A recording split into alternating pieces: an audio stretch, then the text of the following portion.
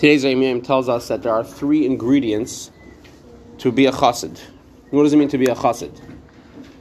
So, first of all, the first thing is, the Mishnah Pirkei Avos says, Loi am ha'aretz chassid.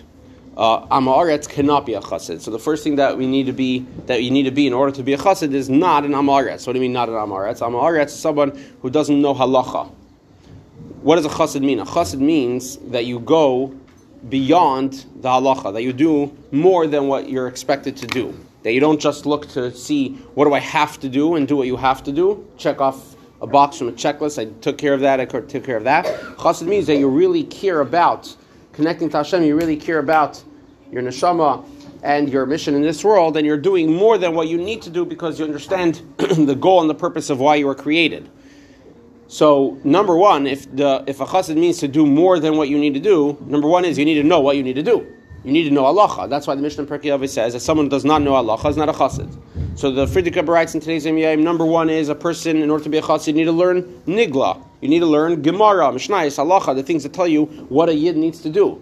And you could say, what do you mean? But why is that a chassid? Even people that don't learn chassidus, and even people that are not officially chassidim, they also learn Gemara, Mishnayos, and halacha.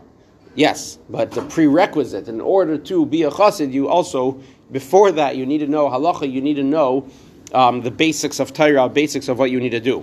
And then comes learning chassidus. Step number two, ingredient number two of being a chassid is learning chassidus. Learning about the depth of this world, why this world was created, why Hashem put us onto this world, our connection that we have to Hashem through our neshama, and that makes a person more inspired to live his life the way he's supposed to live it, and to connect to Hashem. To always remember that the focus and the goal of doing Torah mitzvahs is to connect to Hashem.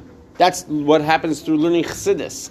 So again, learning Gemara, learning Nigla. Nigla means the revealed parts of Torah. Gemara and Halacha. That teaches you what you need to do in terms of Torah mitzvahs. Learning chassidus teaches you about your connection to Hashem, which is obviously deeper than just the mitzvah that you're doing. It's what's happening when you do a mitzvah. And then the third thing, what's the third thing? The Friedrich Rebbe says the third thing is avoda b'poyel, actually getting it done. Because you could just sit and learn nigla, and you could sit and learn chassidus, but what happens when you stand up and you go get a drink of water, and your friend is also there trying to get a drink, and you give him a punch? What happened to everything you just learned? What happens when you sat and you learned a mimer for 45 minutes, and then you get up and someone tells you something and you get angry? Didn't you just learn about how Hashem is in control of the world? Didn't you just learn how Hashem is the only real being and you're here to serve Him? Who are you getting angry at? What are you getting angry about? Right? I'm just giving some small examples, but the point is everything that we learn about has to translate into the way we live our life. We have to live our life as better people.